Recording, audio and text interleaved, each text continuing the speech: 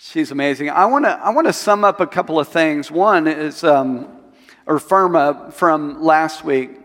I was talking about, and I gave the scripture in Matthew chapter 5 where it says, but you are to be perfect, even as your Father in heaven is perfect.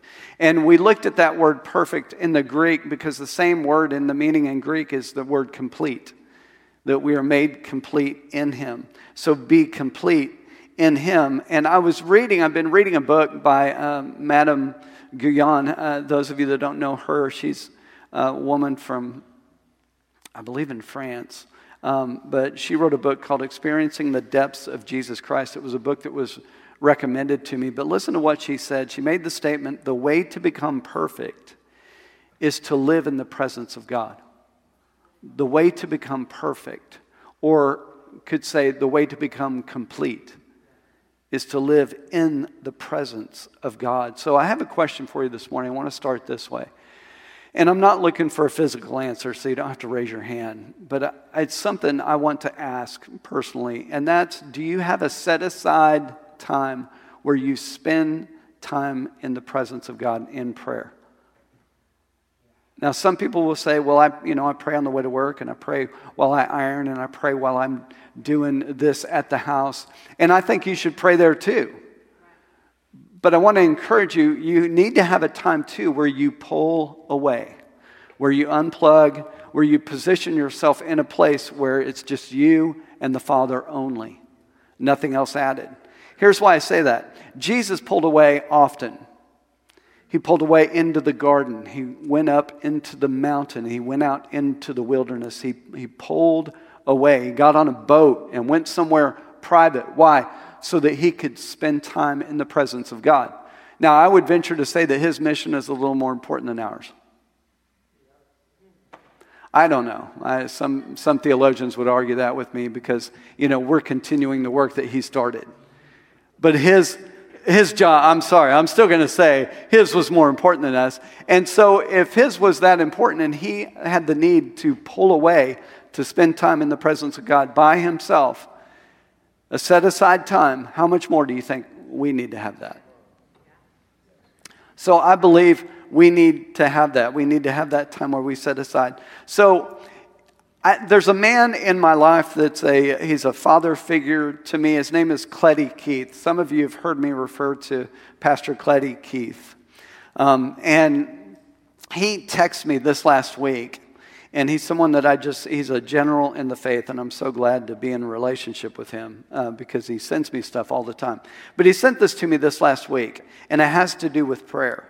He said, Evan Roberts was the elementary school teacher God used to bring revival to the nation of Wales. Isn't that good news? God didn't use a pastor, apostle, preacher, teacher, evangelist to reach Wales. He used a what? Elementary school teacher. That's good news for all of us. Because revival comes out of the heart. That means revival is in every single person that I'm looking at in here. Revival always starts with one person. Go back and read the history. It always started with one person. Okay, I don't want to preach too much. I don't want to read what he said. He said this. He said, one day someone asked him this question, and may his answer be as much a blessing to you as it was to me over 40 years ago. That's Pastor Cleddy.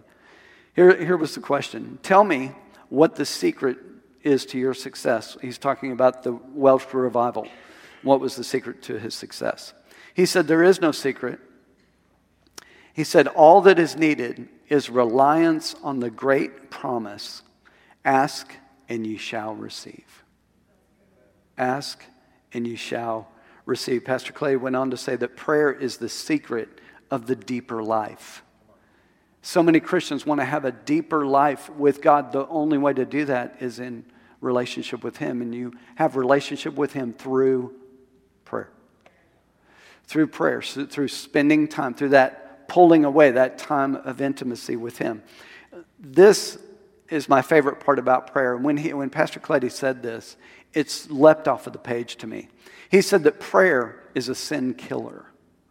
Listen to what he said. No one can sin and pray. He said prayer will make us cease from sin, or sin will make us cease from prayer. Okay, prayer, because you asked, prayer will make us cease from sin, or sin will make us cease from prayer. What does sin do? I mean, the devil brings guilt, shame, condemnation. What do people do? They back away. They back away from God, back away from the church, So anyway, this is where I'm taking this. Those intimate times when are so important because they do so much more than just have quality friendship time with God. It does so much more for us when we spend time with Him in that intimate place. For one, we're hidden in Christ. We talked about, we just wrapped up our 7-week course on intimacy with God, and we talked about coming from the asking place to the seeking place to the knocking place, where we were out here in the outer courts into the holy place, and then the Holy of Holies. This is where we're hidden in Christ. Colossians 3:3. You've died and now you are hidden in Christ. Well, that's the importance of that intimacy time in prayer, is I can stay hidden in Christ. When I'm hidden in Christ, I don't want to sin, because I don't want to come out of this place. I don't want to be seen by the enemy. And I don't want to lose fellowship with God. Now, thank God He's made an avenue back for us, but how many of you want to keep repeating that? And keep going out and coming back in, going out. When God said, no, you can dwell here. You can dwell in this place. So we talked about that. But here's what I've discovered, is that when people decide that they, think back to when you first sold out for God. When you first made your full-on commitment, you said, I am all in. You pushed everything to the center of the table and you said, I'm all in. I'm all in. That's a poker reference, by the way. Those of you that... But no, I'm just saying, but you said you gave God all of your life. What happened not too long after that? For many people, here's what happens. Pushback. Pushback. Because you've made a quality decision. Now suddenly there's pushback. You're going somewhere, you're venturing out a little too far, and the enemy is concerned that if you get out too far, now you'll become a threat to him. But no, he wants to keep you at that salvation line. Just stay right there. It's okay. You can go to church. I'll let you go to church and I'll leave you alone for the most part. But just don't do anything crazy like actually believe what the Bible says. Don't do anything crazy like actually taking what it says and acting on it. Don't let me, then I might have to come and push back. Because pushback comes in different forms. It comes in through people, through physical attacks, through fear, through situations, circumstances in your life. These are all the different ways that pushback can come. So there's the first thing I want to say. Don't be surprised by pushback. Don't be surprised when it comes, because sometimes it gets worse before it gets better. You start serving God. I heard this one guy say this one time. It cracked me up. He said, well, I was doing all right until I got born again. And I thought, yeah, doing all right, going to hell. I don't know. And he said, no, but what was he talking about? And he said, because things began to get hard in his life. See, let me ask this question. Will we only accept the good from God and not difficulty? Because your faith's going to be tested. Your faith is going to be tested. Whenever you step out in faith, the starting part is not the hard part. The starting part is exciting in the road to faith. That is thrilling. I mean, woo, we are going, man. The hard part is when you hit the first pushback. Because it's going to test your resolve in the quality decision that you've made to walk it out. So obedience brings opposition. But here's the good news. Whenever obedience brings opposition, then it raises the value of the sacrifice of your obedience. Some of you missed that. So I'll say it again. So obedience brings opposition. So then it becomes sacrificial. And the good news is it becomes more valuable. Now it's a more valuable sacrifice. Did that sink in? Okay, I just wanted to see some head nods on that. All right, so don't be discouraged by pushback. It's not the devil's best hand, it's his last card.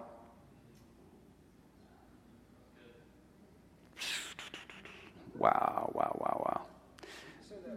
Okay, I will. So don't be discouraged by pushback. It's not the devil's winning hand, it's his last card. So Madame Guyon said this as well.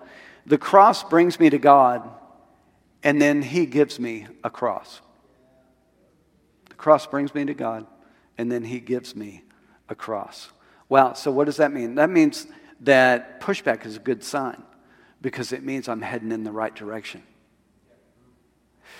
I used to work, I worked part-time for a church for a season that did a deal every Halloween, and it was like a walk-through theater experience that you walked through, and it was designed literally to scare the hell out of you. That's what it was designed to do. I mean, it was a scary, of course, reality without God is pretty scary. And so anyway, he told me, he said, Phil, do you know how the pastor, because we were talking about the advertising for the production, and he said, do you know how I know if my advertising is working or not? I said, no, how? And he said, if the Christians call and complain about it. Pushback. I must be doing something right. You remember let me give you another example. You remember T.L. Osborne? Those of you that remember T.L. Osborne, probably one of the greatest evangelists ever. I mean, God used him to bring millions of people into salvation and into knowing who God was. And one of the things that he used to say, because he got criticized a lot, there was a lot of people that criticized him, most of them ministers, I'm sure. And he used to say this, while people criticize, we evangelize.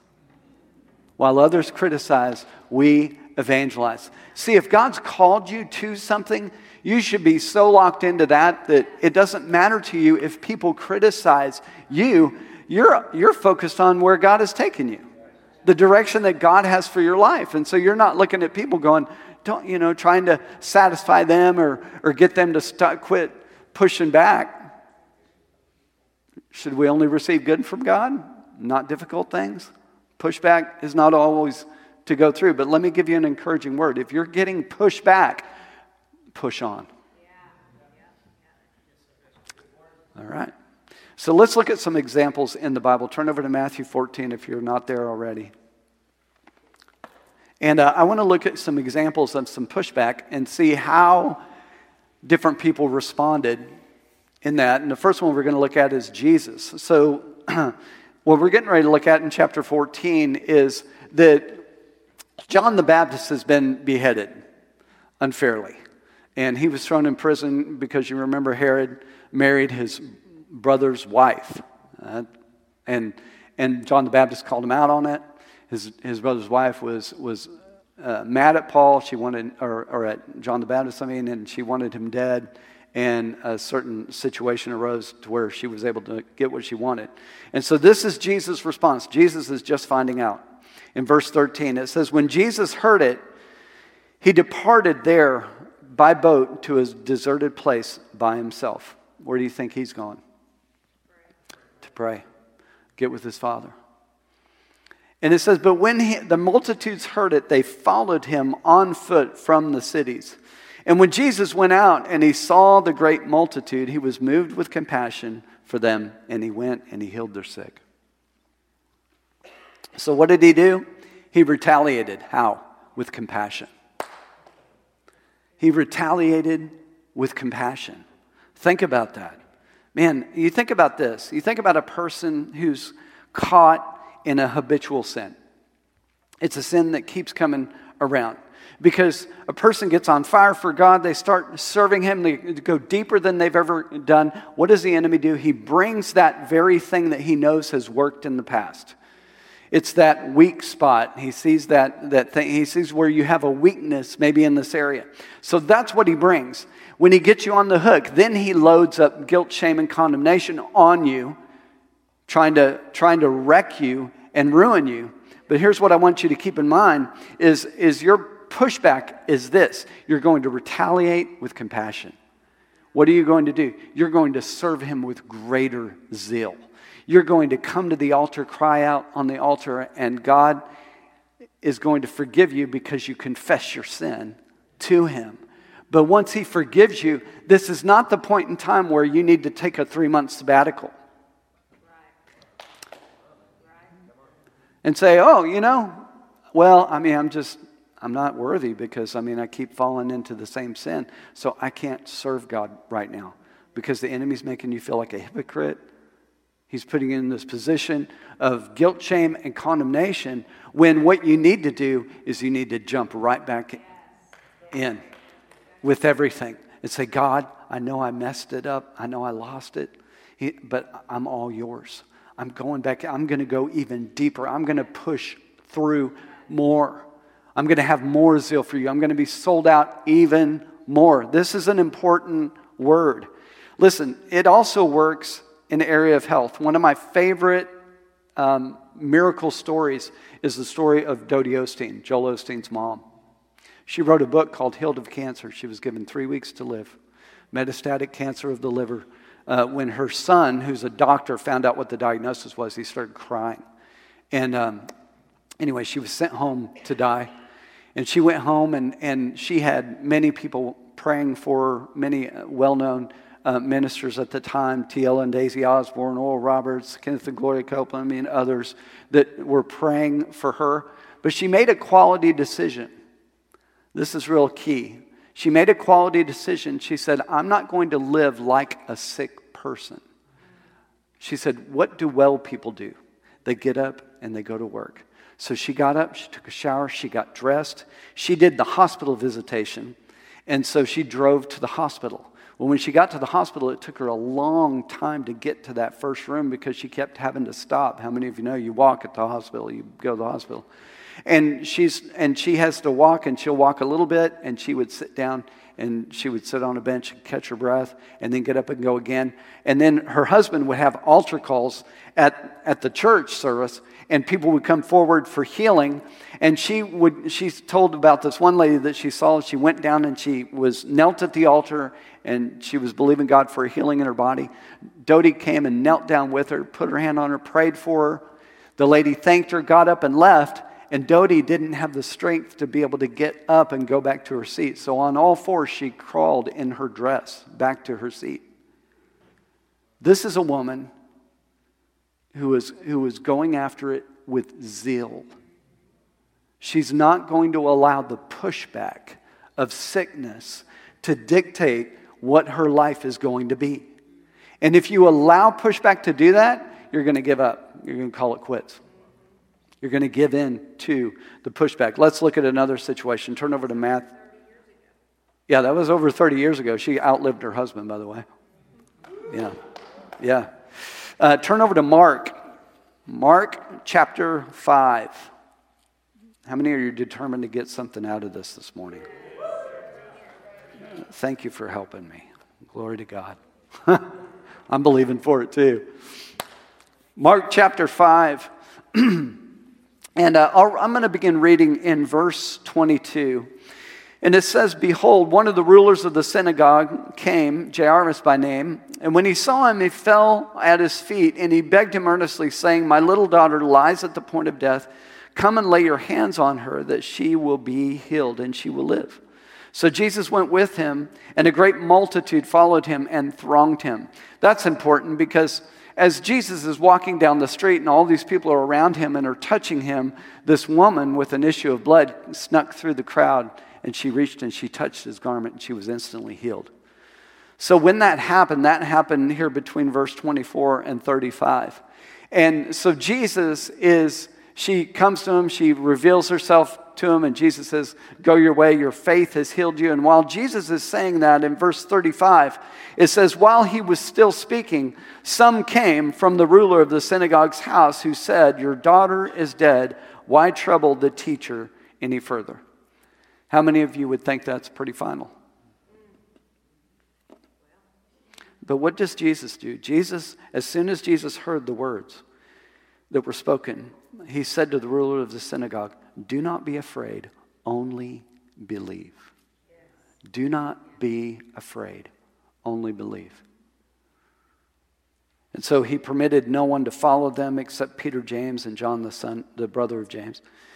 And then they came into the house of the ruler of the synagogue, and they saw the tumult and those who wept and wailed loudly. And when he came in, he said to them, "Why make this commotion and weep? The child is not dead, but sleeping." And they ridiculed him. But when he had put them all outside, I think that's awesome. Because what do you do with doubt? You got to put it out. And so Jesus goes into the room with everybody else, and when he took her by the hand in verse 41, he said, "Little girl, I say to you, arise." And immediately the girl arose and walked. She was 12 years of age. And they were overcome with amazement. So pushback can come in the form of hopelessness. It can seem like the end. But let me tell you, and you might be here, you might be facing a diagnosis or a situation that seems impossible. Jesus was the answer then. He's still the answer today. Don't let pushback be your stopping point. Push through. Push on. Amen? All right. I read this scripture this morning and thought it was so good. And the psalmist said in Psalm 27:13, "I would have lost heart unless I had believed that I would see the goodness of the Lord in the land of the living." You're going to see the goodness of God if you don't lose heart. Amen? How about another one? Let's turn over to Exodus chapter 5. Exodus chapter 5.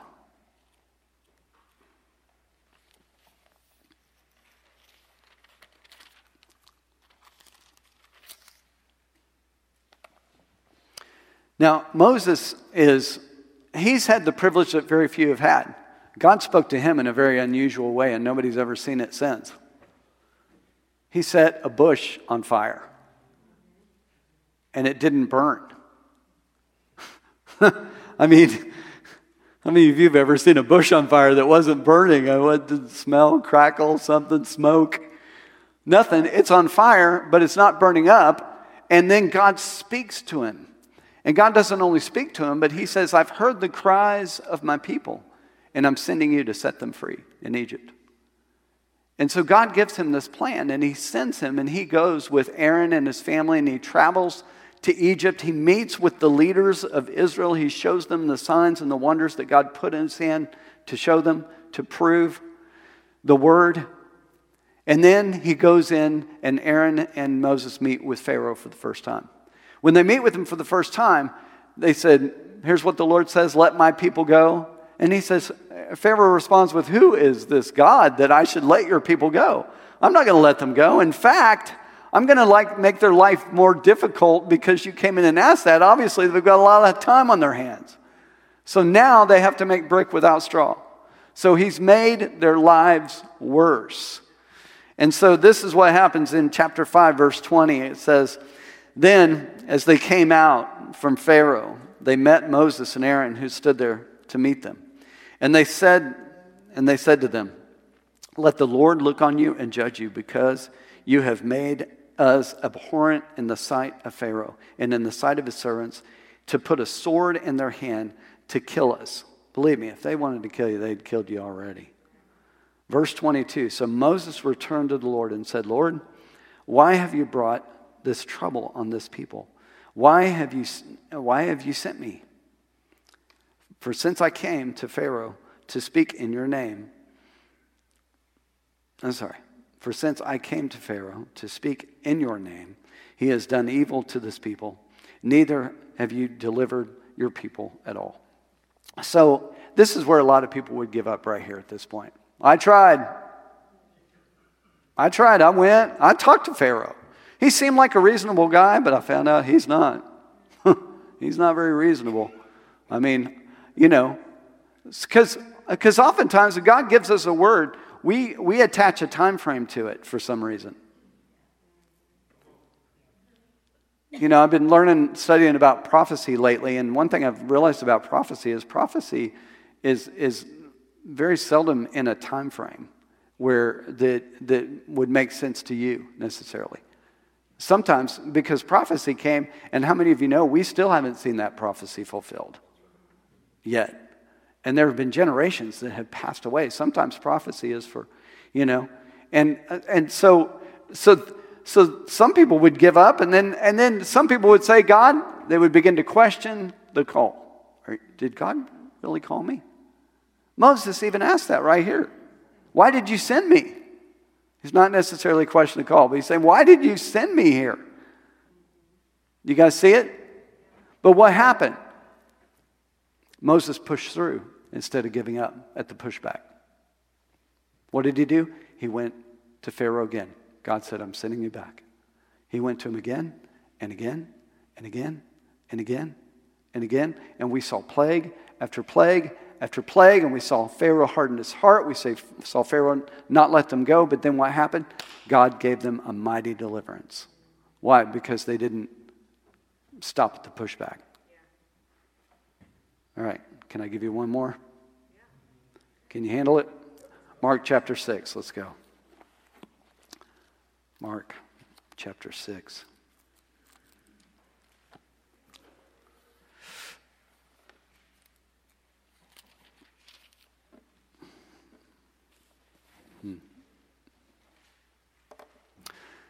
Mark chapter 6. Jesus comes back home.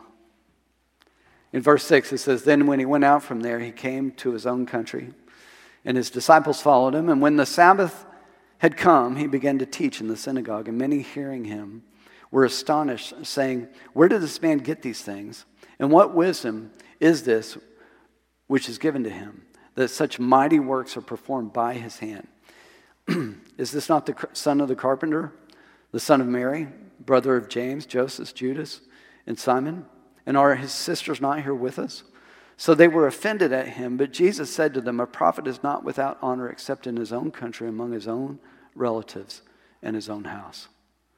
Now he could do no mighty works there, except that he laid hands on a few sick people and healed them. And he marveled because of their unbelief. Rebecca, could you come and help me? He marveled because of their unbelief. Pushback. Now, I don't know about you. I drove through that little town in Oklahoma. I forget which one it is now that Troy Aikman's from. You go through there, and there's a big water tower, and it says Troy Aikman is from here, And I thought, man, you would think Nazareth, they would have Jesus' name on a water tower already, Jesus is from here. The miracle worker? The one who raises people from the dead? He's from Nazareth.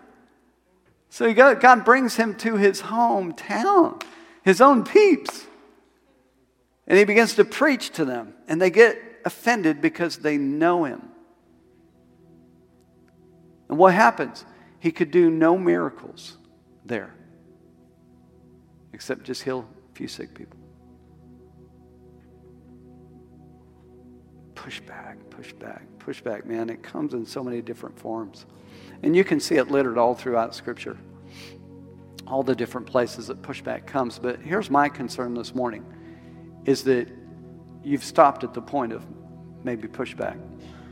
That's my biggest concern.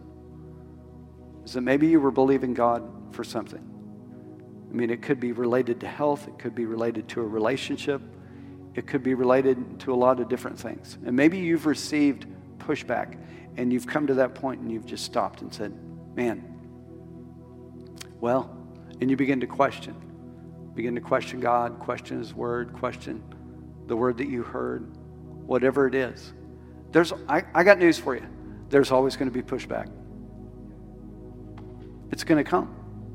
It's going to come. It doesn't matter what you do. There's going to be pushback. Some people just don't want to do anything because they don't want to experience pushback. They don't want to experience persecution. Persecution comes, but we're supposed to suffer with Jesus because he has called us overcomers. If you were not why would he call you an overcomer if there wasn't anything that you needed to overcome? Oftentimes, offense is the very thing that we need to overcome.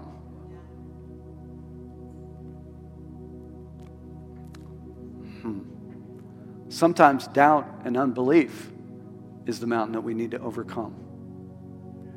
See, Jesus said to say to this mountain, be removed, be cast into the sea. Could be offense, could be bitterness, anger, resentment, disappointment, discouragement. I mean, it comes in so many different ways. It could be in relationships. It could be hurt. It could be family that you're believing for to come back home. Man, I'm here to tell you this morning, don't stop at the pushback. Don't stop at the pushback. Walk right on through in faith, in confidence, believing that God has the answer. Man, don't stop there. Don't stop there. Don't pull away. Don't, just because you messed up and you sinned, don't step way back and suddenly say, I can't be involved in anything right now. God can't use me. Don't suddenly decide that your calling has changed. Your calling doesn't change when you sin or if you sin. Did you know that? No, you come right back here and the posture is on your knees and before God saying, Lord, forgive me, and crying out to God. Man, we're in a generation right now where we need to be crying out to God more than we ever have. You need to. You know why many people live in sin? They live bound to sin. It's because they don't spend quality time in prayer. When Pastor Cleddy said that, that was a word. I said, that's exactly what happened to me when he said it. That prayer will make us cease from sin. When he said that, I said, man, that's what did it for me. It was all the time that I began to spend in prayer and spend in drawing into his presence. And I remember one time that I did sin. I don't want to go through that again, because now I got to work my way all the way back to where I was.